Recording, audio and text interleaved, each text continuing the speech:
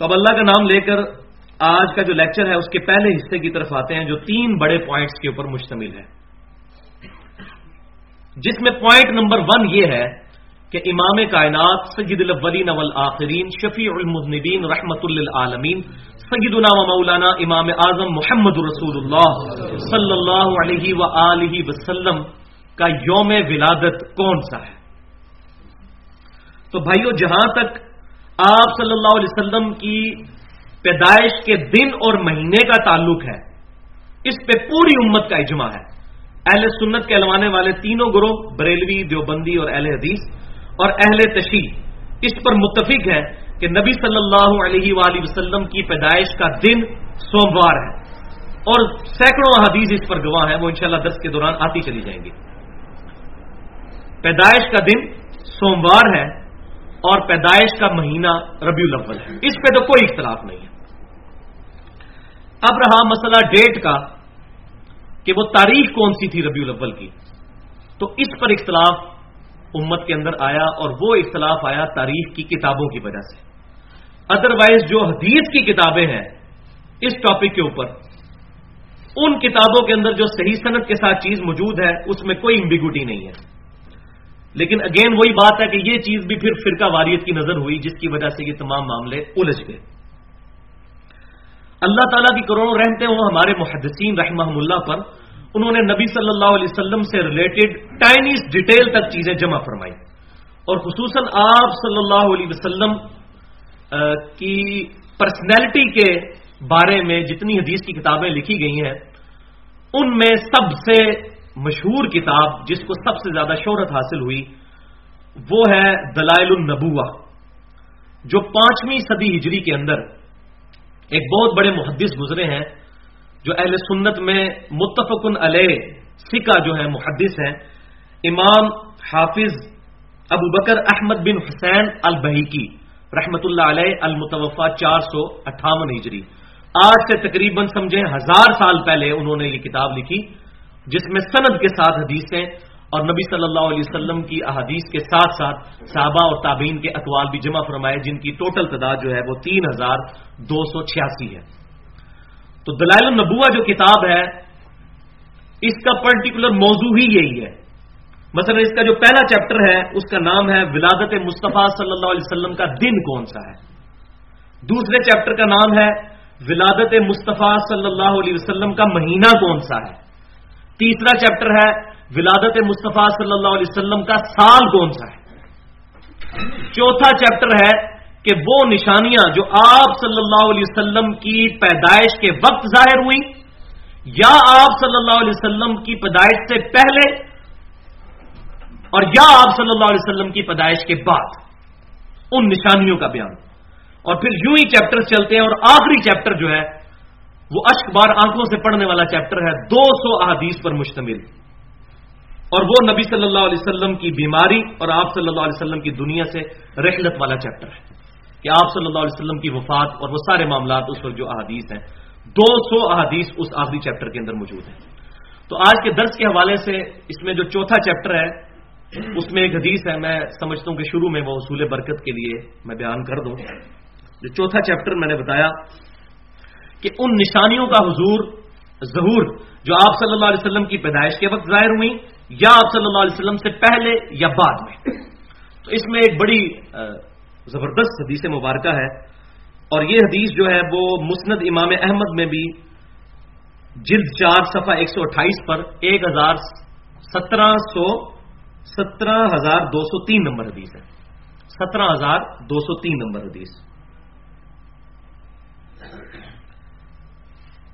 اور یہ حدیث جو ہے ترمذی میں بھی موجود ہے، اس کا کچھ حصہ کتاب الفضائل چیپٹر کے اندر 3609 نمبر حدیث جو میں بیان کرنے لگا ہوں۔ دلائل النبوہ میں تو ہے ہی ہے، مسند امام احمد اور ترمذی میں بھی موجود ہے، اور اس حدیث کو محدث اعظم سعودی عرب شیخ ناصر الدین البانی صاحب بھی صحیح کہتے ہیں، اور شیخ زبیر علی زئی صاحب بھی صحیح کہتے ہیں۔ مشکات المصابیح کے اندر بھی یہ موجود ہے، اس کی تحقیق کے دوران انہوں نے اس پر صحت کا حکم لگایا ہے۔ ارباز بن ساریہ رضی اللہ تعالیٰ عنہ کہتے ہیں، یہ مشہور صحابی ہیں، یہ وہی صحابی ہیں جن سے وہ مشہور زمانہ حدیث ہے، علیکم بسنتی و سنت الخلفاء الراشدین المہدیین، یہ وہ صحابی ہیں، وہ روایت کرتے ہیں کہ آپ صلی اللہ علیہ وسلم نے فرمایا، میں اللہ کے حضور اس وقت بھی خاتم النبیین لکھا ہوا تھا جب آدم علیہ السلام ابھی روح اور مٹی کے درمیان تھے، یعنی ابھی ان کی پیدائش نہیں ہوئی تھی، میں اس وقت بھی اللہ کے حضور خاتم النبیین لکھا ہوا تھا۔ اور میں تمہیں اپنے بارے میں بتاتا ہوں، میں ابراہیم علیہ السلام کی دعا ہوں، میں عیسیٰ علیہ السلام کی بشارت ہوں، میں اپنی والدہ کا وہ خواب ہوں جو انہوں نے میری پیدائش سے پہلے دیکھا کہ ان کے جسم سے ایک نور نکلا اور اس نور کی وجہ سے شام کے محلات روشن ہو گئے، اور یہ آپ صلی اللہ علیہ وسلم کا نور ہدایت جو کہ بالآخر شام میں بھی جو کفر اور شرک کی گھٹائیں چھائی ہوئی تھی اس کو دور کر دیا۔ تو یہاں نور سے مراد نور ہدایت ہے، یہ ہمارا اپنا ذاتی خیال نہیں ہے، یہ ہمارے سلف کا منہج ہے۔ اور وہ کیسے؟ نور ہدایت ہونے پر تو پوری امت کا اجماع ہے، اہل سنت کہلوانے والے تینوں گروہ، بریلوی، دیوبندی اور اہل حدیث اور اہل تشیع بھی اس پر متفق ہیں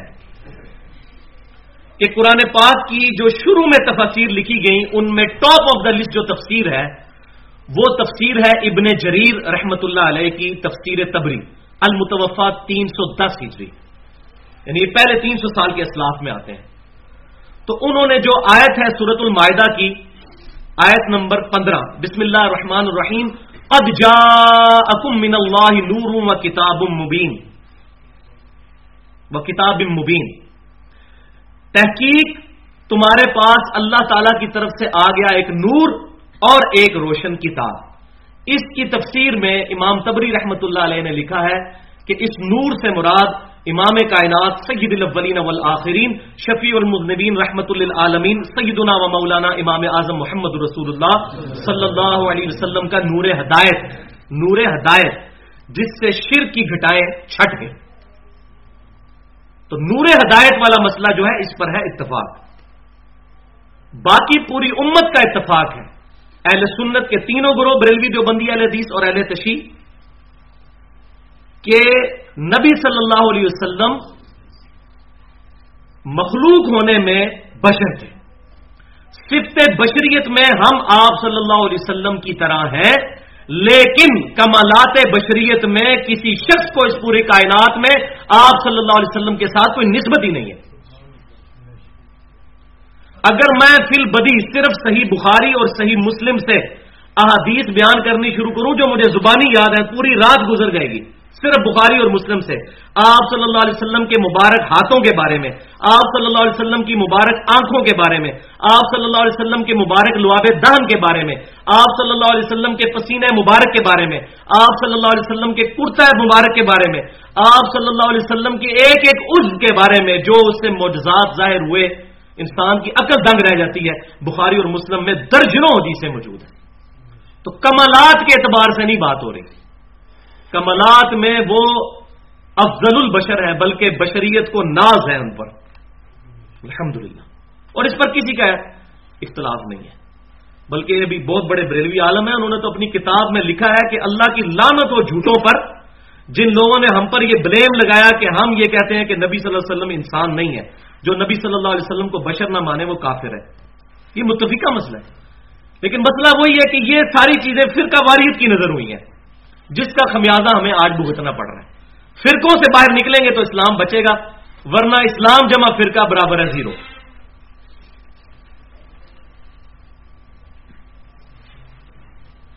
لیکن یہاں یہ بات بھی یاد رکھیں کہ آپ صلی اللہ علیہ وسلم کی شان بیان کرتے ہوئے اس بات کی بھی احتیاط ضروری ہے کہ آپ صلی اللہ علیہ وسلم کے بارے میں جھوٹی احادیث اور من گھڑت قصے اور واقعات بیان نہ کیے جائیں، یہ سخت گستاخی ہے۔ ہمارے نبی صلی اللہ علیہ وسلم ان جھوٹی روایتوں کے محتاج نہیں ہیں۔ الحمدللہ قرآن پاک میں اور ہزاروں احادیث کے اندر آپ صلی اللہ علیہ وسلم کے اتنے فضائل موجود ہیں کہ آپ صلی اللہ علیہ وسلم کے فضائل کو ان جھوٹے قصے کہانیوں کی ضرورت نہیں ہے۔ اور پھر اس کا رزلٹ کیا نکلتا ہے کہ ان کو بنیاد بنا کر غلط عقیدے امت کے اندر پروپیگیٹ ہو جاتے ہیں۔ اب یہ بھی بات یاد رکھیں، تصویر کا دوسرا رخ جو صحیح بخاری کے اندر کتاب الانبیاء چیپٹر میں 3445 نمبر حدیث ہے کہ امام کائنات صلی اللہ علیہ وآلہ وسلم نے فرمایا، دیکھنا میری شان کو اس طرح مت بڑھا دینا جس طرح نصارہ یعنی عیسائیوں نے اپنے نبی کی شان کو بلند کر دیا تھا۔ میں اللہ کا بندہ ہوں، مجھے اللہ کا بندہ اور اس کا رسول ہی کہنا، عبدہ و رسولہ صلی اللہ علیہ وآلہ وسلم۔ دیکھیں آپ صلی اللہ علیہ وسلم کو کتنی ٹینشن ہے اس مسئلے میں۔ مثال کے طور پر صرف میں ایک مثال جو آپ صلی اللہ علیہ وسلم کی مبارک زندگی میں ایک بہت اہم واقعہ ہو گیا وہ پیش کرتا ہوں۔ مسند امام احمد کے اندر صحیح سند کے ساتھ 3247 نمبر حدیث ہے، جلد 1 صفحہ 347 پر، کہ ایک صحابی نبی صلی اللہ علیہ وسلم کی خدمت میں حاضر ہوئے۔ انہوں نے کہا، یا رسول اللہ صلی اللہ علیہ وسلم، ما شاء اللہ و شئت، جو اللہ چاہیں اور جو آپ چاہیں۔ تو آپ صلی اللہ علیہ وسلم جلال میں آئے اور فرمایا، جعلتنی للہ عدلا، تو نے مجھے اللہ کے مقابلے پر کھڑا کر دیا ہے۔ قل بل ما شاء اللہ وحدہ، بلکہ یہ کہو کہ جو اکیلا اللہ چاہے۔ اب مجھے بتائیں اس صحابی نے کیا رسول اللہ صلی اللہ علیہ وسلم کو اللہ سمجھ کے یہ کہا تھا، اللہ کا بندہ سمجھ کے ہی کہا تھا؟ تو حضور صلی اللہ علیہ وسلم نے کیوں نہیں فرما دیا کہ نہیں مستقل بذات والا عقیدہ اور محدود اور یہ تمام چیزیں رکھ کے کہو، ویسے نہ کہو؟ آپ نے کیٹاگوریکل ڈینائی کر دیا کہ یہ نہیں کہنا جو اللہ چاہے اور جو اس کا رسول چاہے، تقدیر کے معاملات نہ میری طرف منسوب کرو۔ تو یہ آپ صلی اللہ علیہ وسلم کی احتیاط، یہ ایک مثال ہے، لیکن اس پہ گفتگو کی جائے تو بہت زیادہ مثالیں موجود ہیں۔ اب واپس آئے اسی دلائل النبوہ امام بھائیکی کی، تو میں نے بتایا یہاں تک تو اجماع ہے کہ آپ صلی اللہ علیہ وسلم کی پیدائش کا مبارک دن جو ہے وہ سوموار ہے اور مہینہ ربیع الاول، اور تاریخ کے اوپر اختلاف ہے، وہ انشاءاللہ آج وہ بھی کلیئر ہو جائے گا۔ تو وہی جو دلائل النبوہ ہے امام بھائیکی رحمۃ اللہ علیہ کی، اس میں جو پہلا چیپٹر ہے جس کا نام ہے کہ نبی صلی اللہ علیہ وسلم کی پیدائش کس دن ہوئی، اس چیپٹر کے اندر پہلی 2 حدیثیں امام بھائیکی رحمۃ اللہ علیہ وہی لے کے آئے ہیں جو صحیح مسلم میں کتاب الصیام چیپٹر میں 2750 نمبر حدیث ہے، کہ نبی صلی اللہ علیہ وسلم پیر کا روزہ رکھا کرتے تھے۔ آپ صلی اللہ علیہ وسلم سے پوچھا گیا، یہ صحیح مسلم میں بھی موجود اور دلائل النبوہ کی پہلی حدیث، کہ آپ صلی اللہ علیہ وسلم پیر کا روزہ کیوں رکھتے ہیں؟ تو آپ صلی اللہ علیہ وسلم نے فرمایا، فیہ ولدت و فیہ انزل علیہ، اس دن میں پیدا ہوا اور اس دن مجھ پر پہلی وحی نازل ہوئی۔ اور یہ سوموار کے دن کی بڑی اہمیت ہے۔ اب یہاں ٹائم نہیں، میں آپ کو صحیح سند کے ساتھ بتاتا کہ نبی صلی اللہ علیہ وسلم جب مکے سے ہجرت کے لیے نکلے ہیں اس دن بھی سوموار کا دن تھا، جب مدینہ شریف پہنچے ہیں اس دن بھی سوموار کا دن تھا۔ اسی طریقے سے آپ صلی اللہ علیہ وسلم پر پہلی وحی تو سن لیا سوموار والے دن نازل ہوئی، آپ کی پیدائش بھی سوموار والے دن ہوئی، اور پھر آپ کی وفات بھی سوموار والے دن ہوئی۔ اس کے علاوہ اور بڑے بڑے ایونٹس آپ صلی اللہ علیہ وسلم کی مبارک زندگی میں منڈے والے دن ہوئے ہیں۔ اس کے بعد دلائل النبوہ میں جو دوسرا چیپٹر ہے جس کا نام ہے کہ آپ صلی اللہ علیہ وسلم کی پیدائش کس مہینے میں ہوئی، اس میں صحیح سند کے ساتھ حدیث نمبر 4 انٹرنیشنل نمبرنگ کے مطابق محمد بن اسحاق تابعی رحمۃ اللہ علیہ جو انس بن مالک رضی اللہ تعالیٰ عنہ کے شاگرد ہیں، جنہوں نے نبی صلی اللہ علیہ وسلم کو 10 سال تک وضو کروایا اور آپ صلی اللہ علیہ وسلم کی وفات کے بعد 82 سال تک زندہ رہے اور 93 ہجری کے اندر وفات پائی، ان کے شاگرد محمد بن اسحاق تابعی رحمۃ اللہ علیہ فرماتے ہیں کہ نبی صلی اللہ علیہ وآلہ وسلم سوموار کے دن عام الفیل والے سال چاند کے مہینہ ربیع الاول اس کی 12ویں رات کو پیدا ہوئے۔ یہ صحیح سند کے ساتھ قول موجود ہے ابن اسحاق رحمۃ اللہ علیہ کا، اور ربیع الاول کا مہینہ بھی اس میں ساری چیزیں بیچ میں کلیئر کر دی انہوں نے۔ اور یہی قول صحیح سند کے ساتھ اس سے بہت پہلے جو سیرت کی پہلی کتاب لکھی گئی ہے سیرت ابن ہشام، اس میں بھی صحیح سند کے ساتھ یہ قول موجود ہے۔ اب بعض لوگ سیرت ابن ہشام کا حوالہ ہے صفحہ 158 جلد 1، بعض لوگ اس میں یہ کنفیوژن پیدا کرتے ہیں کہ یہ تو تابعی کا قول ہے، تو تابعی کا قول حجت نہیں ہوتا جب تک کہ کتاب و سنت اور صحابی کا قول جو ہے نہ لیا جائے۔ تو یہ بات یاد رکھیں، یہ دنیا کا کوئی فارمولہ نہیں ہے ایسا. اصل چیز یہ ہے کہ اگر کسی تابعی کا قول کتاب و سنت، اجماع اور صحابہ کے اقوال سے ٹکرا جائے پھر تو ایکسیپٹیبل نہیں ہے، اور اگر نہ ٹکرائے پھر ایکسیپٹیبل ہے. کیونکہ بخاری اور مسلم کی متفق علیہ حدیث ہے، سب سے بہتر زمانہ میرا، پھر میرے صحابہ کا، پھر تابعین کا، پھر تبع تابعین کا. اور یہ تو ہو گیا اس کا علمی جواب. اور ایک ہے پھکی، جس کو کہتے ہیں الزامی جواب. وہ یہ ہے کہ دنیا کی کسی حدیث کی کتاب میں نہ نبی صلی اللہ علیہ وسلم سے، نہ آپ صلی اللہ علیہ وسلم کے کسی ایک صحابی سے، نہ آپ صلی اللہ علیہ وسلم کے کسی ایک تابعی سے یہ بات ثابت ہے کہ مونچھیں صاف کی جائیں. یہ پہلا بندہ جو امت کے اندر جس کو کوٹ کیا جاتا ہے وہ تبع تابعی ہے، سفیان بن عیینہ رحمۃ اللہ علیہ. اب جو لوگ مونچھیں صاف کرتے ہیں وہ دلیل پکڑ رہے ہیں جی وہ تبع تابعی ہیں جی، وہ بہترین زمانے میں، ہم آپ کے ساتھ ہیں. لیکن فارمولہ پھر ایک ہی رکھیں، ہم آپ کو تابعی کا قول بتا رہے ہیں اور آپ عمل کر رہے ہیں تبع تابعی پہ. اب یہاں وہ معاملہ کہاں گیا جی سنت تو ہے مونچھیں پس کرنا، ہم تو نہیں الحمدللہ صاف کرتے، جائز سمجھتے ہیں اس کو لیکن نہیں کرتے. داڑھی کو مٹھی کے بعد کٹانا جائز سمجھتے ہیں، صحابہ کا اجماع ہے، خود نہیں کٹواتے. مسئلہ اپنی جگہ موجود ہے. تو یہ تابعی کا قول ہے، یہ حجت ہے. اس کے علاوہ اگر کوئی ہمیں کہہ دیا، اب شبلی نعمانی نے لکھا ہے 9 ربیع الاول، اور امام حمزہ بریلوی صاحب نے فتاوی رضویہ میں لکھا ہے 8 ربیع الاول پیدائش کا دن، اور شیخ عبد القادر جیلانی رحمۃ اللہ علیہ نے غنیۃ الطالبین میں 10 محرم لکھ دیا ہے پیدائش کا دن. اب ہم ان کو مانیں یا حدیث کی کتابوں کو مانیں؟ ان تاریخ کی کتابوں کو مان کے پہلے ہی تو دین کا بیڑا غرق ہو چکا ہوا ہے. حدیث کی کتابوں کے اوپر بنیاد رکھیں، کتاب اور سنت، ان چیزوں کو ہم فالو کریں. تو حدیث کی کتابوں کا جنازہ کس طرح تاریخی اقوال نے نکالا، وہ اگلا پوائنٹ نمبر 2 ہے جو میں نے ایڈریس کرنا ہے. اور یہاں میں ایک آپ کو انٹرسٹنگ بات بھی بتا دوں کہ ڈاکٹر ذاکر نائک نے آج سے تقریباً 7-8 سال پہلے ایک لیکچر دیا تھا، similarities between Hinduism and Islam. ہندوؤں میں ان کے ریلیجن میں اور اسلام میں جو سملیرٹیز ہیں، یکسانیت والی چیزیں ہیں، وہ اس نے پوائنٹ آؤٹ کی تھی. ان میں سے ایک حیران کن چیز جو ہندوؤں کی ایک معتبر کتاب جو ہے جس کو وہ کہتے ہیں کل کی پرانا، اس کے اندر جو چیپٹر نمبر 2 ہے اس کی آیت نمبر 4 سے لے کر آیت نمبر 15 تک. اب یہ جو چیزیں ہیں، یہ میرے استاد ڈاکٹر اسرار صاحب، اللہ تعالیٰ ان کی غلطیاں معاف کرے، ان کو نیک کاموں کا اجر عطا فرمائے، انہوں نے کافی حد تک اس پہ بڑی بحث کی تھی کہ یہ صحف ابراہیم کی بگڑی ہوئی شکلیں ہیں جو ہندوؤں کے پاس کتابیں ہیں. The last tribe of Israel, جو اسرائیل کے قبیلے گم گئے تھے ان میں سے ایک. اسی لیے آپ دیکھیں یہ براہمن کا لفظ استعمال کرتے ہیں، یہ ابراہیم کی بگڑی ہوئی شکل ہے. اسی طریقے سے یہ اپنے مردے کو جلا دیتے ہیں، جیسا کہ قرآن پاک میں آتا ہے کہ موسیٰ علیہ السلام نے اس بچڑے کو جلا دیا تھا جس کو خدا بنا لیا گیا تھا.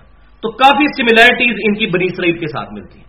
اور ان کے اپنے پنڈتوں کا بھی یہ کہنا ہے کہ یہ کتابیں 4000 سال پرانی ہیں، یعنی اسلام کے جو آخری دائی ہیں امام کائنات صلی اللہ علیہ وسلم، ان سے بھی تقریباً سمجھے 2500 سال پہلے کی. تو اس کے اندر بھی نبی صلی اللہ علیہ وسلم کی پیشن گوئیاں موجود ہیں. کل کی پرانا کتاب کا نام اور چیپٹر نمبر 2 اور اس کی ورس نمبر 4 سے لے کر 15 تک. وہ میں آپ کو صرف اس کا خلاصہ بتا دیتا ہوں کہ آخری جو نبی آئیں گے ان کے بارے میں پیشن گوئی لکھی ہے کہ وہ مکے کے سردار کے گھر پیدا ہوں گے. اور ہمیں پتا ہے کہ عبد المطلب جو تھے وہ مکے کے سردار تھے. دوسری اس کتاب کے اندر یہ پیشن گوئی لکھی ہے کہ ان کے والد کا نام عبداللہ ہوگا. سنسکرت کے اندر جو ہے وہ وشنو یاش ہے، لیکن میں اس کی ٹرانسلیشن کر کے بتا رہا ہوں. تیسری پیشن گوئی یہ لکھی ہے کہ ان کے 4 ساتھی ہوں گے جو ان کے مشن کو آگے لے کے چلیں گے. اور ہمیں پتا ہے کہ 4 ساتھی ہیں، سیدنا ابوبکر، عمر، عثمان، علی رضی اللہ عنہم اجمعین. اور پھر اس میں یہ بھی لکھا ہے کہ آپ صلی اللہ علیہ وسلم جو آخری کلکی ہوں گے، آپ صلی اللہ علیہ وسلم کی فرشتے آسمان سے اتر کر بیٹل فیلڈ کے اندر میدان جنگ میں مدد کریں گے. اور وہ ہمیں پتا ہے سورۃ الانفال کے اندر موجود ہے. غزوہ بدر اور احد میں بھی فرشتے آئے.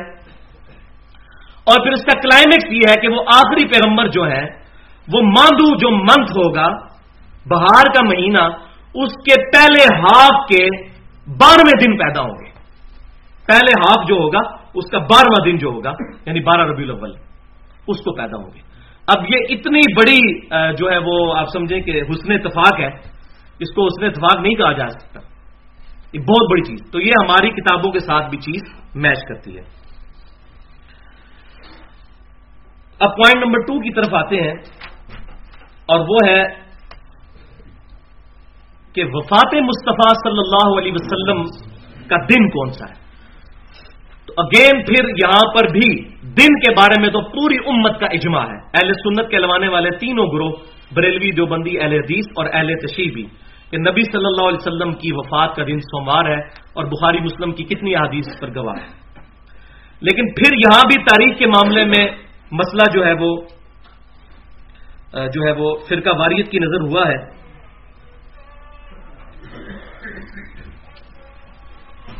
وفات والا جو معاملہ ہے، اس کے بارے میں نے بتایا کہ دلائل النبوہ امام بھائکی کی جو کتاب ہے، اس کے آخری چیپٹر میں 200 احادیث صرف آپ صلی اللہ علیہ وسلم کی وفات کے بارے میں اور آپ صلی اللہ علیہ وسلم کے ان بیماری کے ایام میں جو آپ کے فرامین ہے اس پر مشتمل ہے۔ تو اب یہاں کی بات سمجھ لیں کہ بعض لوگ بےچارے انجانے میں نبی صلی اللہ علیہ وسلم کی وفات کا دن 12 ربیع الاول سمجھتے ہیں، اور یہ بھی تاریخ کی کتابوں کے گل ہیں جو کھلائے گئے ہیں، اس کی وجہ سے امت کو فرقہ واریت کی آڑ میں خمیازہ بھگتنا پڑ رہا ہے، اور کہا جاتا ہے کہ 12 وفات کا دن ہے، وہ آگے میں انشاءاللہ بتاؤں گا بھی اس کی وجہ سے کتنی ایگزیجریشن پھر کی جاتی ہے دونوں طرف سے۔ تو 12 ربیع الاول وفات کا دن نہیں ہے، اگر ہم اس کو آپ صلی اللہ علیہ وسلم کی وفات کا دن مانیں تو صحیح بخاری اور مسلم کی کتنی احادیث کا انکار لازم آ جائے گا۔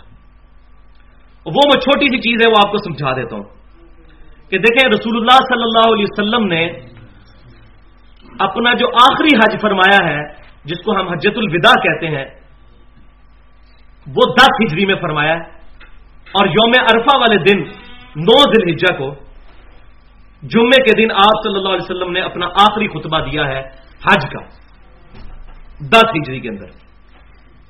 اس کے بعد ذی الحجہ کے بعد آیا محرم، پھر سفر، اور پھر ربیع الاول، اور ربیع الاول میں نبی صلی اللہ علیہ وسلم کی وفات ہو گئی۔ اس پہ بھی اجماع ہے پوری امت کا کہ آپ صلی اللہ علیہ وسلم کی وفات ربیع الاول پہ ہوئی ہے، اور اس پہ احادیث بھی موجود ہے، دلائل النبوہ امام بھائکی کی اس کے اندر موجود ہے۔ لیکن دن وہاں بھی مینشن کوئی نہیں ہے، دن کہیں مینشن نہیں ہے، یہ صرف فرقہ واریت کی نظر ہوا ہے کہ دن پروپیگیٹ کرنا شروع کیا، جی 12 وفات ہے، اس دن تو غم منانا چاہیے، خوشی نہیں منانی چاہیے۔ یہ ایک لانا معاملہ ہے، کسی کو غیر شرعی حرکات سے روکنے کا یہ غیر علمی طریقہ ہے، یہ بالکل غیر علمی طریقہ ہے، پازیٹیولی چیزوں کو ایڈریس کرنا چاہیے۔ تو آپ صلی اللہ علیہ وسلم کا جو آخری حجۃ الوداع کا خطبہ ہے وہ 9 ذی الحجہ 10 ہجری کے اندر جمعے کے دن ہوا۔ اس کے ثبوت پر یہ حدیث سن لیں، صحیح بخاری کے کتاب الایمان چیپٹر میں 45 نمبر حدیث، اور صحیح مسلم کے کتاب التفسیر چیپٹر میں 7527 نمبر حدیث۔ ایک یہودی سیدنا امیر المؤمنین عمر فاروق رضی اللہ تعالیٰ عنہ کی خدمت میں حاضر ہوا اور کہنے لگا کہ اے مسلمانوں کے امیر، آپ کی اس کتاب کے اندر ایک آیت ایسی ہے کہ اگر ہم یہودیوں پر نازل ہوتی ہم اس دن کو عید کے طور پر مناتے۔ تو آپ نے پوچھا وہ کون سی آیت ہے؟ تو وہ کہنے لگا کہ وہ آیت سورۃ المائدہ کی آیت نمبر 3، الیوم اکملت لکم دینکم واتممت علیکم نعمتی ورضیت لکم الاسلام دینا۔ آج کے دن ہم نے تمہارے لیے تمہارا دین مکمل کر دیا، تم پر اپنی رحم نعمت تمام فرما دی، اور اسلام کو ایز اے ریلیجن تمہارے لیے پسند کیا۔ تو سیدنا عمر نے بڑا انٹلیکچوئل جواب دیا، تو آپ رضی اللہ تعالی نے فرمایا کہ ہمیں پتہ ہے اس دن کا، یہ آیت جس دن نازل ہوئی وہ دن جمعے کا ہی تو دن تھا، یعنی عید کا دن، اور آپ صلی اللہ علیہ وسلم میدان عرفات میں تھے اور یوم عرفہ کا دن تھا۔ یہ آپ رضی اللہ تعالیٰ نے اس کو جواب دیا۔ اور جامع ترمذی میں پھر آتا ہے کہ سیدنا ابن عباس رضی اللہ تعالیٰ عنہ کتاب الفضائل چیپٹر میں، کتاب التفسیر چیپٹر میں 3044 نمبر حدیث ہے کہ ابن عباس رضی اللہ تعالیٰ عنہ کو جب کسی نے آ کے یہی بات کی کسی یہودی نے، تو انہوں نے کہا کہ اللہ تعالیٰ نے ہمیں اس دن پہلے ہی 2 عیدیں دی ہوئی تھیں، ایک عرفہ کا دن اور دوسرا جمعے کا دن۔ تو سیدنا ابن عباس رضی اللہ تعالیٰ عنہ نے کہا کہ 2 عیدیں تھیں اس دن جس دن یہ آخری آیت نازل ہوئی، یوم عرفہ بھی عید اور یوم الجمعہ بھی عید۔ تو یہاں سے پتا چلا کہ 9 ذی الحجہ 10 ہجری میں جمعے کا دن تھا۔ اب اس کو ذہن میں رکھ لیں۔ دوسری چیز کہ صحیح بخاری اور صحیح مسلم کی متفق علیہ حدیث ہے، صحیح بخاری کے کتاب الاذان چیپٹر میں 680 نمبر حدیث، اور صحیح مسلم کے کتاب الصلاۃ چیپٹر میں 944 نمبر حدیث، یہ بڑی طویل حدیث ہے کہ سیدنا ابوبکر صدیق رضی اللہ تعالیٰ عنہ نبی صلی اللہ علیہ وسلم کے حکم پر فجر کی نماز پڑھا رہے تھے. آپ صلی اللہ علیہ وسلم تقریباً 3 دن ہو گئے تھے گھر سے باہر نہیں نکلے تھے بیماری کے غلبے کی وجہ سے. فجر کی نماز کے دوران نبی صلی اللہ علیہ وسلم نے اپنا حجرے شریف کا پردہ ہٹایا جو مسجد نبوی میں امام کی بائیں جانب تھا. صحابہ اکرام علیہم رضوان کہتے ہیں انس بن مالک رضی اللہ تعالیٰ عنہ کے قریب تھا کہ ہم فتنے میں پڑ جاتے اور آپ صلی اللہ علیہ وسلم کے دیدار کے شوق میں اپنی نماز توڑ بیٹھتے. لیکن آپ صلی اللہ علیہ وسلم نے جب ہماری حالت دیکھی تو ہمیں ہاتھ سے اشارہ فرمایا کہ اپنی نماز مکمل کرو.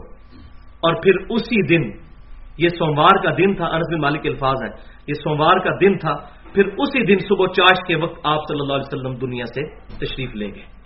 تو اس سے یہ پتا چلا کہ آپ صلی اللہ علیہ وسلم کی وفات 11 ہجری میں ربیع الاول کے اس دن ہوئی ہے، اس تاریخ کو جس دن کے سوموار کا دن تھا.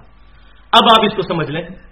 9 ذی الحجہ جمعے کا دن 10 ہجری میں، ذی الحجہ کے بعد آیا محرم، پھر سفر اور پھر ربیع الاول. 9 ذی الحجہ جمعہ، 10 ذی الحجہ ہفتہ، 11 ذی الحجہ اتوار. اس طریقے سے کاؤنٹنگ کرتے کرتے آپ ربیع الاول کے مہینے تک پہنچ جائیں تو 3 مہینے بیچ میں انوالو ہوتے ہیں، ذی الحجہ کا، محرم کا اور سفر کا.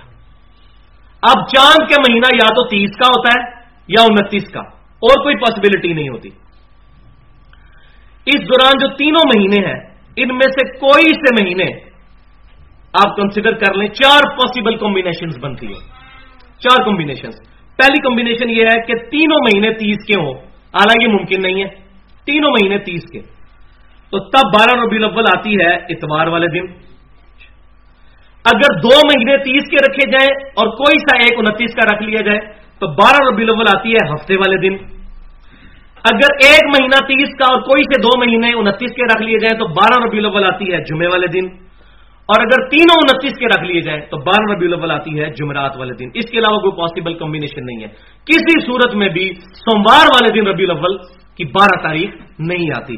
اور یہی وجہ ہے کہ جب ہم نے 2001 کے اندر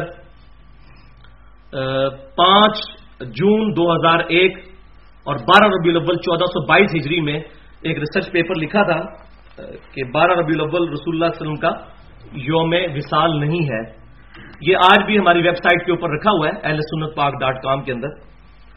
تو یہ ریسرچ پیپر پورے پاکستان کے اندر تمام بریلوی دیوبندی اہل حدیث علماء تک گیا. انہوں نے اس کو کنسیڈر کرنے کے بعد تمام نے یہی کہا کہ واقعی یہ بات ٹھیک لکھی ہوئی ہے. اگر ہم 12 ربیع الاول کو وفات مان لیں تو بخاری اور مسلم کی ان احادیث کا انکار لازم آئے گا. لیکن مسئلہ وہی ہے کہ پھر یہ معاملہ جو ہے وہ فرقہ واریت کی نظر ہو جاتا ہے. تو اب اس میں وہی جملہ بولوں گا جو اللہ تبارک و تعالیٰ نے سورۃ الانفال میں ارشاد فرمایا کہ جو ہلاک ہوا دلیل سے ہلاک ہوا اور جو زندہ ہوا دلیل سے زندہ ہوا.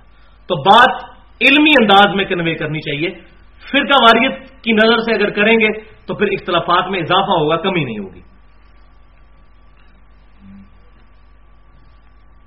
اب پوائنٹ نمبر 3 کی طرف آتے ہیں جو فرقہ واریت نے ایک اور گل کھلایا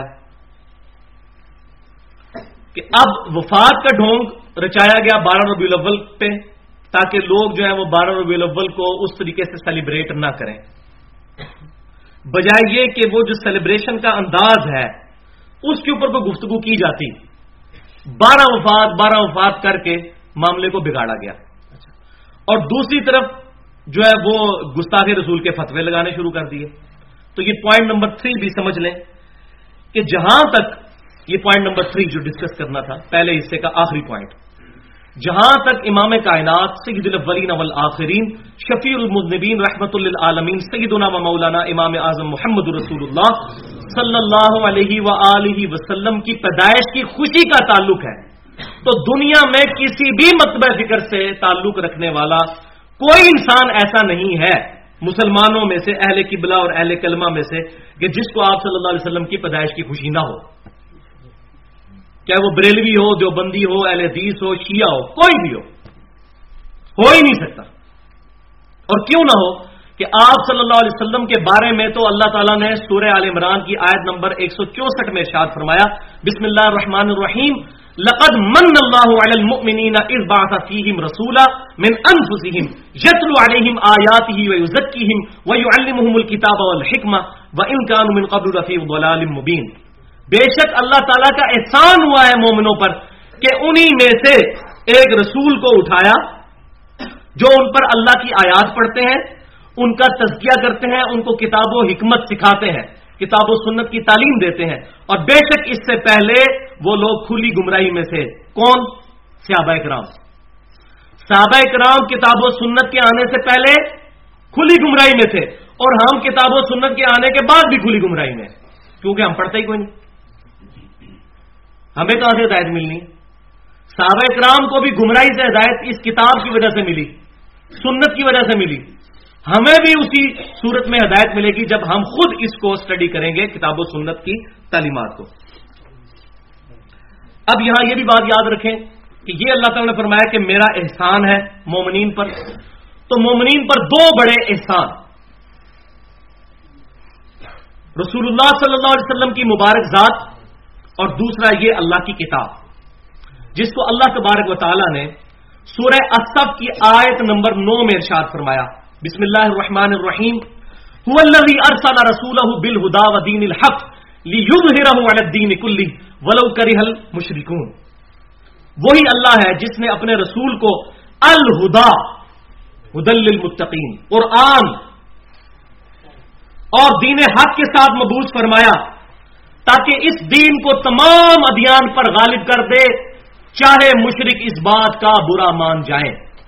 اللہ تعالیٰ نے اس دین کو غالب فرمانا ہے انشاءاللہ۔ اب اس قرآن پاک اور نبی صلی اللہ علیہ وسلم کی جو نعمت ہے، اس پر شکر کے بارے میں بھی قرآن پاک میں حکم فرمایا گیا۔ قرآن پاک کے بارے میں تو پرٹیکولر تعویل خاص کے اعتبار سے یہ آیات ہے۔ کون سی؟ سورہ یونس کی آیت نمبر 57 اور 58، بسم اللہ الرحمن الرحیم، یا ایھا الناس قد جاءتکم موعظۃ من ربکم وشفاء لما فی الصدور وہدی ورحمۃ للمؤمنین، اے انسانوں بے شک تمہارے پاس آ گیا اللہ تعالی کی طرف سے ایک واعظ و نصیحت والی چیز، یہ واعظ والی چیز، اور تمہارے رب کی طرف سے تمہارے دلوں کی بیماریوں کی شفا، سب سے بڑی بیماری شرک، اور ہدایت، اور مومنین کے لیے رحمت، اور ساتھ ہی فرمایا قل بفضل اللہ وبرحمتہ فبذلک فلیفرحوا، اے محبوب صلی اللہ علیہ وسلم آپ فرما دیجئے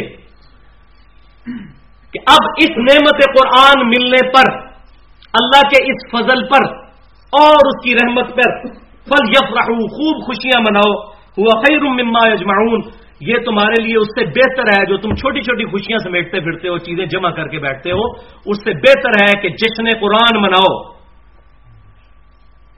یہ تعویل خاص کے اعتبار سے تو قرآن پاک کے بارے میں ہے، لیکن تعویل عام کے اعتبار سے اب ہم اس غلط فرقے کی طرح بات نہیں کرتے جو کہتے ہیں یہ آیات بتوں کے بارے میں نازل ہوئی ہیں۔ قرآن پاک کا فتویٰ جسے فٹ اس کو گفٹ، یہ بھی یہودیوں کے بارے میں آیا کہ جس نے ایک انسان کو قتل کیا اس نے پوری انسانیت کو قتل کیا، سورۃ المائدہ میں، کہ ہم نے یہودیوں پہ یہ بات کی تھی، اب یہ یہودیوں کے بارے میں آئے تو ہمارے لیے تو نہ ہوئی، ہم جتنے مرضی قتل کریں۔ تو قرآن پاک معاذ اللہ استغفر اللہ، قرآن پاک رولز ہیں، جسے فٹ اس کو گفٹ، یہ نہیں ہے کہ کافر کرے گا تو وہ جرم اور مسلمان کرے گا تو جائز ہے، مسلمان کرے گا تو اس سے بڑا جرم۔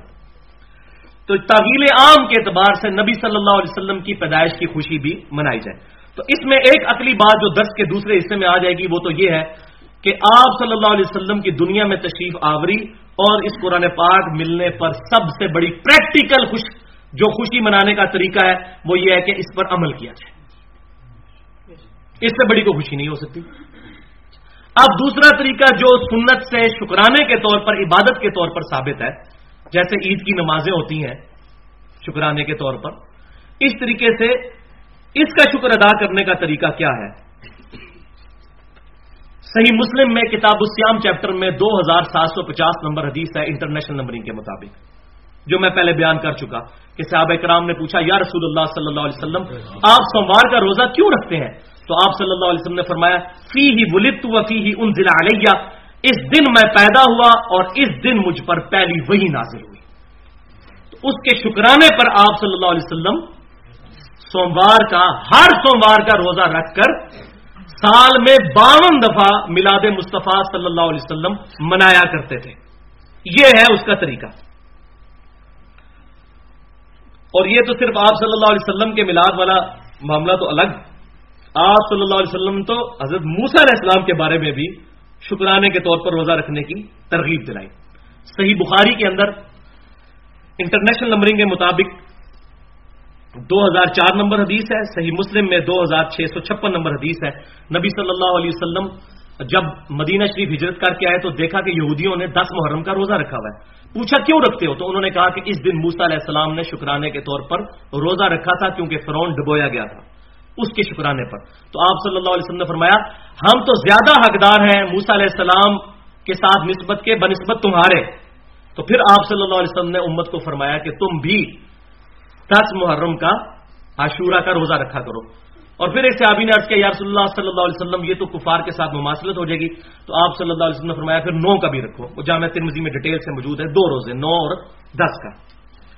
اور نہ صرف بات یہیں پر ختم ہے بلکہ صحیح مسلم کے اندر 2746 نمبر حدیث ہے کہ آپ صلی اللہ علیہ وسلم نے فرمایا جو عاشورہ کا روزہ رکھے گا میں اللہ سے امید کرتا ہوں کہ اللہ تبارک و تعالیٰ اس کے پچھلے 1 سال کے گناہوں کو معاف کر دے گا. اب یہ روزہ بھی شکرانے کے طور پر ہے. اور وہاں ربیع الاول میں آپ صلی اللہ علیہ وسلم کی پیدائش اور سوموار والے دن تو سوموار کا روزہ بھی شکرانے کے طور پر. اب رہا مسئلہ لفظ عید بولنے کا کہ عید میلاد النبی کہنا کیسا ہے. تو اس میں پھر وہی چیز ہے کہ فرقہ واریت کی آڑ کے اندر چیزیں ایکسٹریم پہ پہنچ چکی ہیں. جہاں تک عید کا معاملہ ہے تو پوری امت کے تمام مکاتب فکر اس پہ متفق ہے کہ عیدیں 2 ہی ہیں. جو اسلام کی اصطلاح میں عیدیں ہیں وہ 2 ہیں. عید الفطر یکم شوال کو جو ہوتی ہے اور جو 10 ذوالحجہ کو ہوتی ہے عید الاضحیٰ جو قربانی والی بڑی عید. یہ 2 عیدیں ہیں. لیکن اسلام میں لغت کے اعتبار سے بھی کچھ عیدیں ہیں جن کو پروٹوکول کے طور پر عید فرمایا گیا. جیسے میں نے پہلے بھی حدیث بیان کی میں دوبارہ بیان کر دیتا ہوں یہاں پر ضروری ہے کہ صحیح بخاری میں کتاب الایمان چیپٹر میں 45 نمبر حدیث اور صحیح مسلم میں کتاب التفسیر چیپٹر میں 7527 نمبر حدیث ہے. ایک یہودی سیدنا عمر رضی اللہ تعالیٰ عنہ کی خدمت میں حاضر ہوا اور کہا کہ تمہاری کتاب میں ایک ایسی آیت ہے ہم پر نازل ہوتی ہم اس کو عید منا لیتے. الیوم اکملت لکم دینکم واتممت علیکم نعمتی ورضیت لکم الاسلام دینا کہ آج کے دن تم پر تمہارا دین مکمل کر. یہ والی تکمیل دین والی جو آیت ہے اگر ہم پر نازل ہوتی تو ہم اس کو عید مناتے. تو سیدنا عمر نے جواب دیا کہ ہمیں خوب پتہ ہے کہ یہ آیت کس دن نازل ہوئی. یہ آیت نبی صلی اللہ علیہ وسلم پر جمعے کے دن تو نازل ہوئی تھی یوم عرفہ والے دن.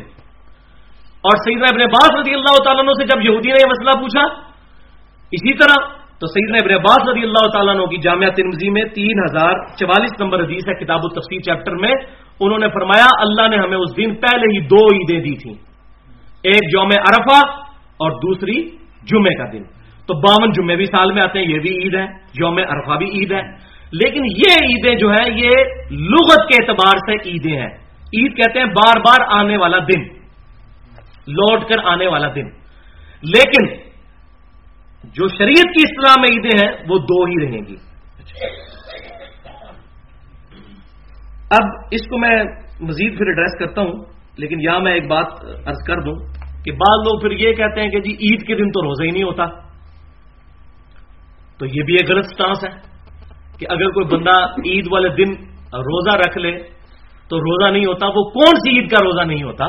وہ صحیح بخاری اور صحیح مسلم کی متفقن علیہ حدیث ہے کہ آپ صلی اللہ علیہ وسلم نے فرمایا لا صوم فی یومین 2 دنوں میں روزہ نہیں ہے. الفطر والاضحیٰ ایک یوم الفطر اور دوسرا بڑی عید والا دن. ان 2 میں نہیں ہے عید والے دن روزہ نہیں ہے. باقی یوم عرفہ عید ہے اور یوم عرفہ کی فضیلت ہے روزے کی عید کے روزے کی فضیلت. صحیح مسلم میں انٹرنیشنل نمبر کے مطابق 2746 نمبر حدیث وہی عاشورہ والی جو فضیلت ہے وہی اسی حدیث میں آگے چل کے آتا ہے کہ جو کوئی شخص یوم عرفہ کا روزہ رکھ لے میں اللہ سے امید کرتا ہوں کہ اس کے 1 سال پہلے کے اور 1 سال آئندہ کے 2 سال کے گناہ اللہ تعالیٰ معاف کر دے گا. یوم عرفہ کا روزہ عید کا روزہ. لیکن یہ عید وہ والی نہیں. یہ عید لغت کے اعتبار سے جو عید ہے اصطلاح کے اعتبار سے. ان تمام چیزیں اب سننے کے بعد عام آدمی سوچتا ہے کہ جناب کدھر جائے، کیا کرے، اب اتنے زیادہ دلائل موجود ہیں، تو اس میں احتیاط کا تقاضا کیا ہونا چاہیے؟ تو دیکھیں میرا جو اپنا پوائنٹ آف ویو ہے وہ میں آپ کے سامنے رکھ دیتا ہوں، باقی اختلاف کی گنجائش ہے، جو اس سے کوئی رزلٹ نکالتا ہے وہ ضرور نکالے، لیکن میں اجتہاد والے معاملے میں کسی کے اوپر کوئی فتویٰ بازی نہیں کرتا۔ کہ دیکھیں یہ تمام دلائل جو مجھے پتا ہے یہ صحابہ کرام کو بھی پتا تھے، تابعین کو بھی پتا تھے، تبع تابعین کو، لیکن ان میں سے کسی نے بھی 12 ربیع الاول کے لیے عید میلاد النبی کا لفظ استعمال نہیں کیا۔ وہ ہم سے زیادہ نبی صلی اللہ علیہ وسلم سے محبت کرنے والے تھے، ہم سے زیادہ علم رکھنے والے تھے، انہوں نے استعمال نہیں کیا۔ اب جو لوگ استعمال کر رہے ہیں اتنے دلائل کو سامنے رکھتے ہوئے تو وہ اجتہاد کر رہے ہیں، لیکن مسئلہ وہی ہے کہ اہل سنت کا منہج یہ ہے کہ پہلے کتاب، پھر سنت، پھر اجماع اور پھر اجتہاد۔ اب یہاں معاملہ بالکل واضح موجود ہے کہ ایسا کوئی اجتہاد صحابہ تابعین تبع تابعین نے نہیں کیا، لہذا اس کے اوپر عید کا لفظ بولنے میں احتیاط کرنی چاہیے۔ جو بول رہے ہیں ان پہ ہم کو فتویٰ نہیں لگاتے۔ مسئلہ یہ ہے کہ مسئلہ اجتہادی ہے، فتوے سے ہم بچیں گے، ہم دونوں ایکسٹریمز پہ نہیں جائیں گے۔ دیکھیں ایک ایکسٹریم پر گئے ہیں وہ لوگ جنہوں نے اس کو عید ڈکلیئر کیا اور پھر اس کی بنیاد کے اوپر جو لوگ اس کو سیلیبریٹ نہیں کرتے ان کو گستاخ رسول ڈکلیئر کیا۔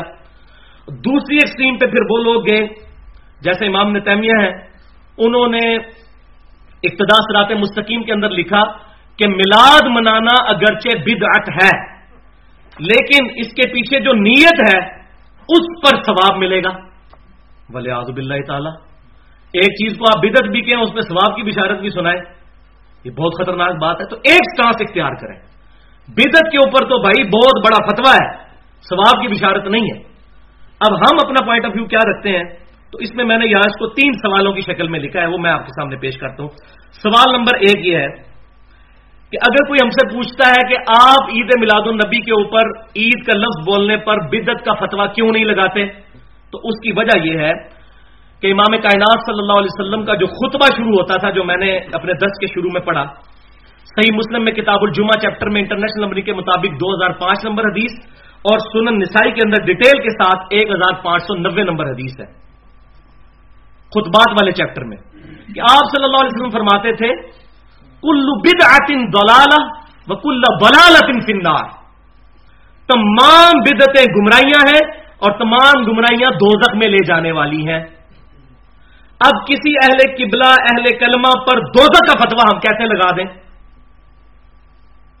ہاں یہ کہا جا سکتا ہے کہ اگر میں یہ کام کروں گا تو میں بدعتی ہو جاؤں گا، اس طرح کہا جا سکتا ہے، کسی کو نہ کہیں، کیونکہ فتویٰ یہ اہل سنت کا منہج نہیں ہے، یہ خوارج کا طریقہ ہے۔ اہل سنت ہمیشہ غلطیوں کو واضح کر کے معاملہ چھوڑ دیتے ہیں، آگے جس کو توفیق ہوگی وہ خود بخود ہی اس کو ایکسپٹ کر لے گا، جس کی قسمت میں ہدایت لکھی ہوگی۔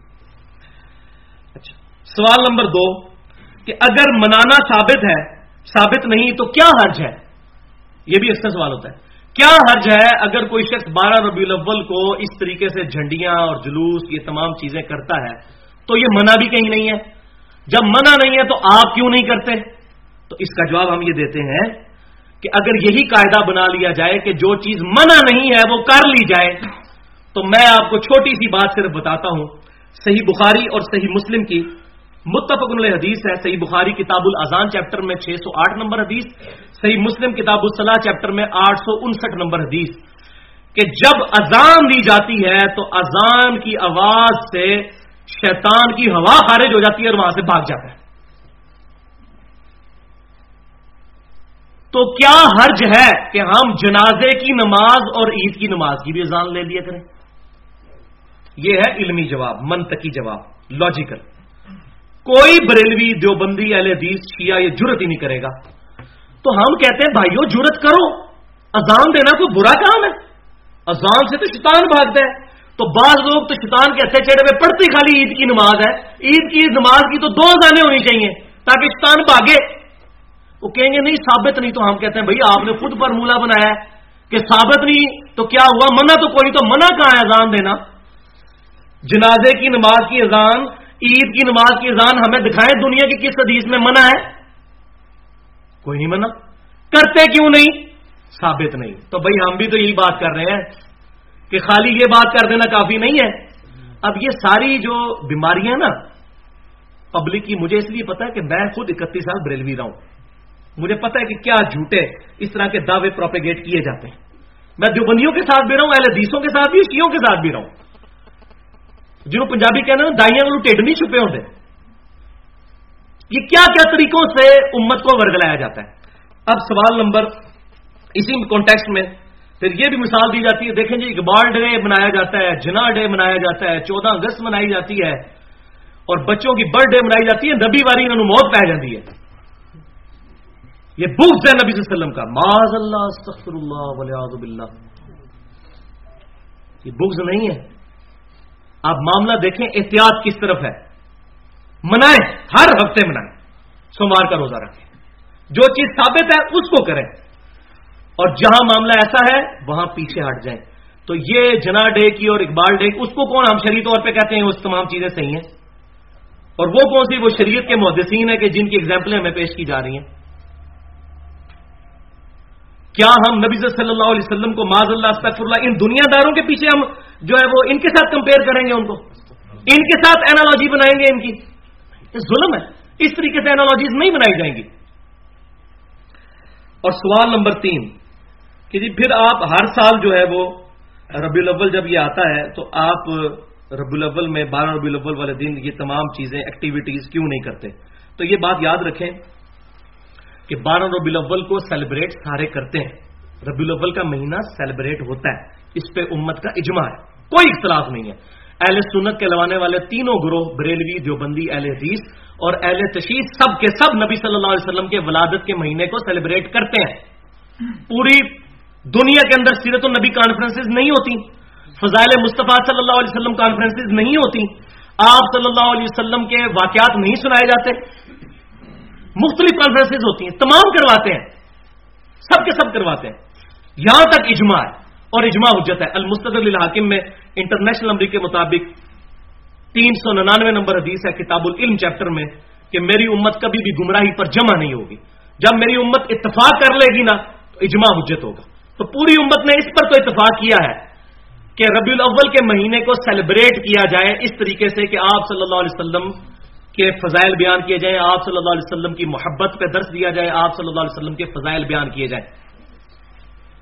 لیکن باقی اگر کوئی ہمیں یہ کہے کہ یہ شرعی طریقے اڈاپٹ کیے جائیں کہ ڈول ڈھمکے مارے جائیں, اسی طریقے کے ساتھ غیر شرعی حرکات کی جائیں, ہمیں تو خود پتہ ہے نا. اب یہ جہاں پر یہ تمام چراغاں ہوئے ہوتے ہیں وہاں بے پردہ عورتیں آتی ہیں اور وہاں آوارہ لڑکے آ کے ان کی ویڈیوز بھی بنا رہے ہوتے ہیں, حالانکہ اس کو تمام کنڈیم کرتے ہیں. خود بریلوی مکتبہ فکر کے علماء بھی اس کو کنڈیم کرتے ہیں کہ یہ چیزیں حرام ہیں. مجھے پتا ہے, میں رہا ہوں ان کے ساتھ, لیکن مسئلہ ہے کہ یہ بدعت ایسی پھیل چکی ہے اب ان کے قابو سے بھی باہر نکل گئی ہے. ان کی اپنی پبلک ان کی بات کو نہیں مانتی, ان کو خود خطرہ پڑ دیتا ہے ہمیں نہ کہیں گستاخ رسول کہہ دیں. سیدھی بات ہے. تو یہ ساری کی ساری چیزیں جو ہے وہ دین کا جنازہ نکل چکا ہے فرقہ واریت کی وجہ سے. تو اب یہ بات یاد رکھیں, اب یہ جو ایکسٹریمز ہیں اس معاملے میں,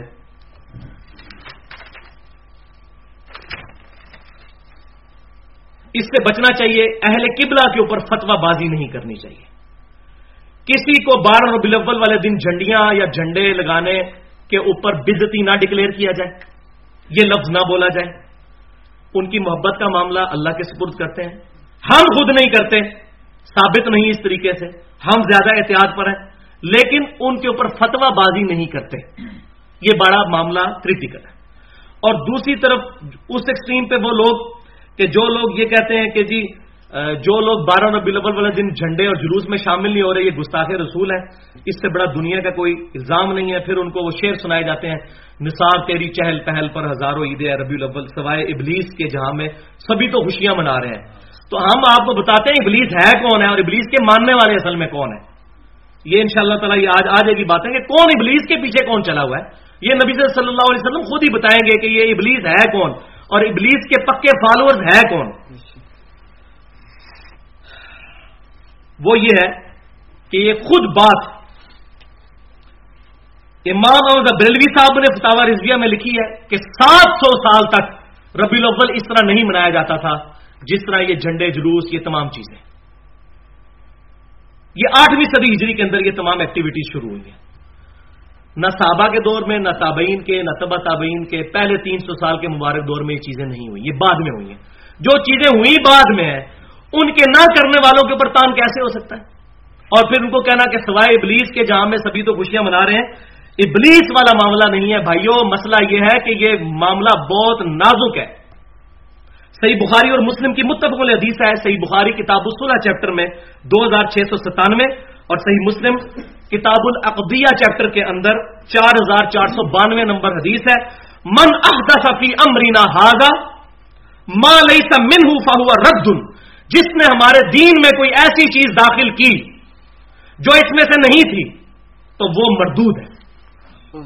بہت خطرناک معاملہ ہے، اور یہیں تک یہ معاملہ خطرناک نہیں ہے، یہ آخرت تک چلنا ہے۔ صحیح بخاری اور مسلم کی متفق علیہ حدیث ہے، صحیح بخاری کتاب الرقاب چیپٹر میں رکت پیدا کرنے والی حدیثوں میں امام بخاری حوض کوثر والے چیپٹر میں اس کو لے کے آئے 6583 نمبر حدیث، صحیح مسلم میں کتاب الفضائل چیپٹر میں 5968 نمبر حدیث کہ آپ صلی اللہ علیہ وسلم فرماتے ہیں کہ میرے حوض کوثر پہ کچھ لوگ لائے جائیں گے جن کو میں پہچانتا ہوں گا کہ یہ میرے امتی ہیں، عزائے وضو چمکنے کی وجہ سے۔ میں جب ان کو حوض کوثر سے پلانے لگوں گا، ان کے اور میرے درمیان دیوار کھڑی کر دی جائے گی، اور مجھے کہا جائے گا کہ محبوب صلی اللہ علیہ وسلم آپ کو نہیں پتا آپ کی وفات کے بعد یہ لوگ دین سے الٹے قدم پھر گئے اور انہوں نے دین میں بدعتیں جاری کر دی تھیں۔ تو آپ صلی اللہ علیہ وسلم فرمائیں گے سحقن سحقن لمن غیر بعدی سحقن سحقن لمن بدل بعدی، ان پر پھٹکار اور ان کو مجھ سے دور کر دو جنہوں نے میرے بعد میرے دین کو بدل دیا، جنہوں نے میرے بعد میرے دین کو ٹیمپر کر دیا۔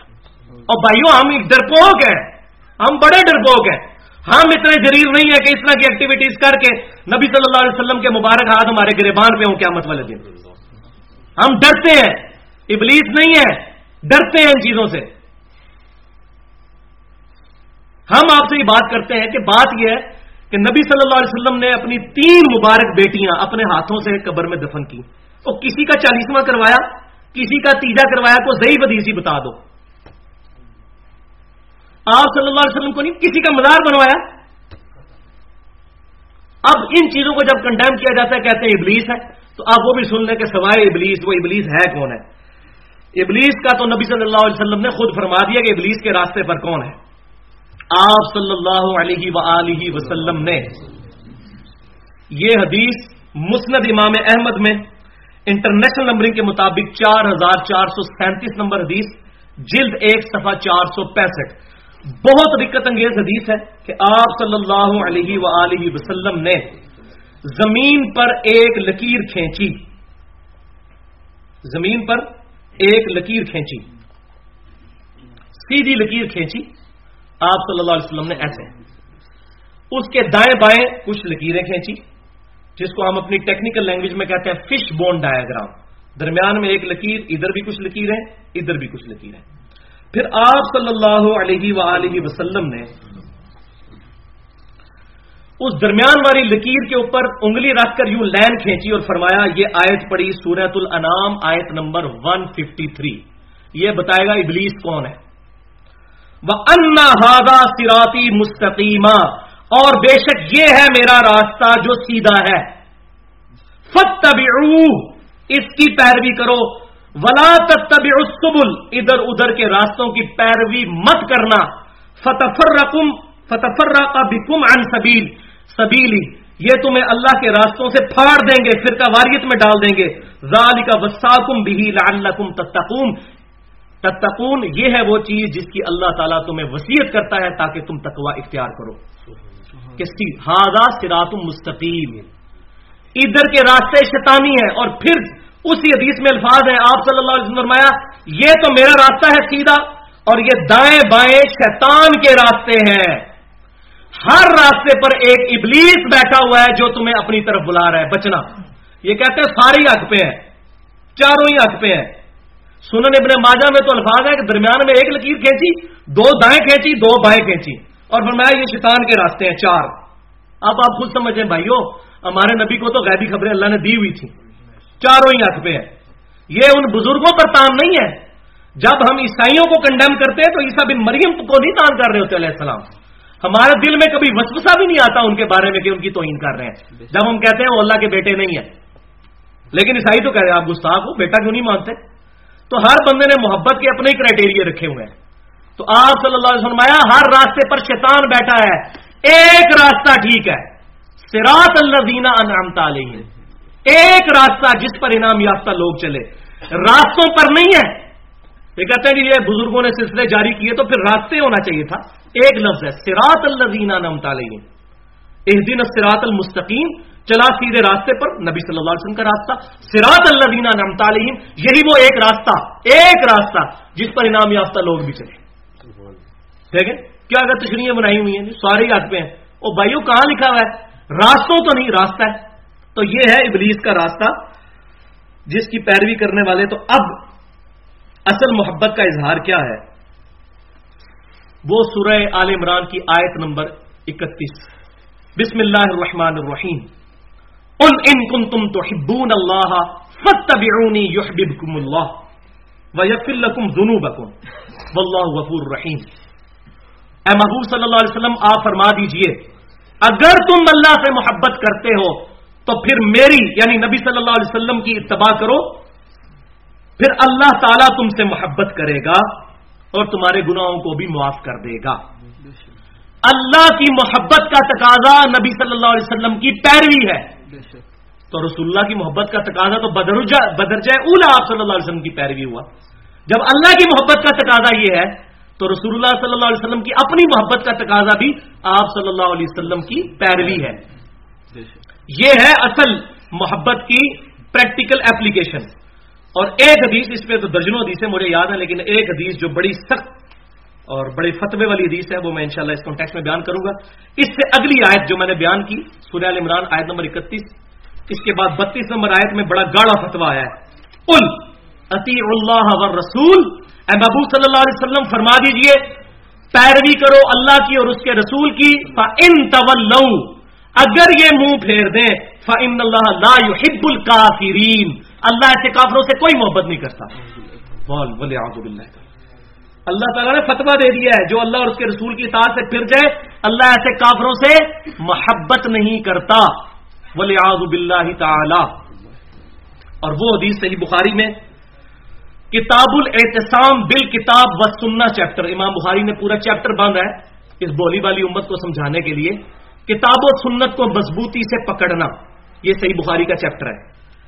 حدیث نمبر ہے 7280، نبی صلی اللہ علیہ وسلم نے فرمایا میری پوری امت جنت میں جائے گی، میری پوری امت جنت میں جائے گی سوائے اس کے جس نے انکار کیا۔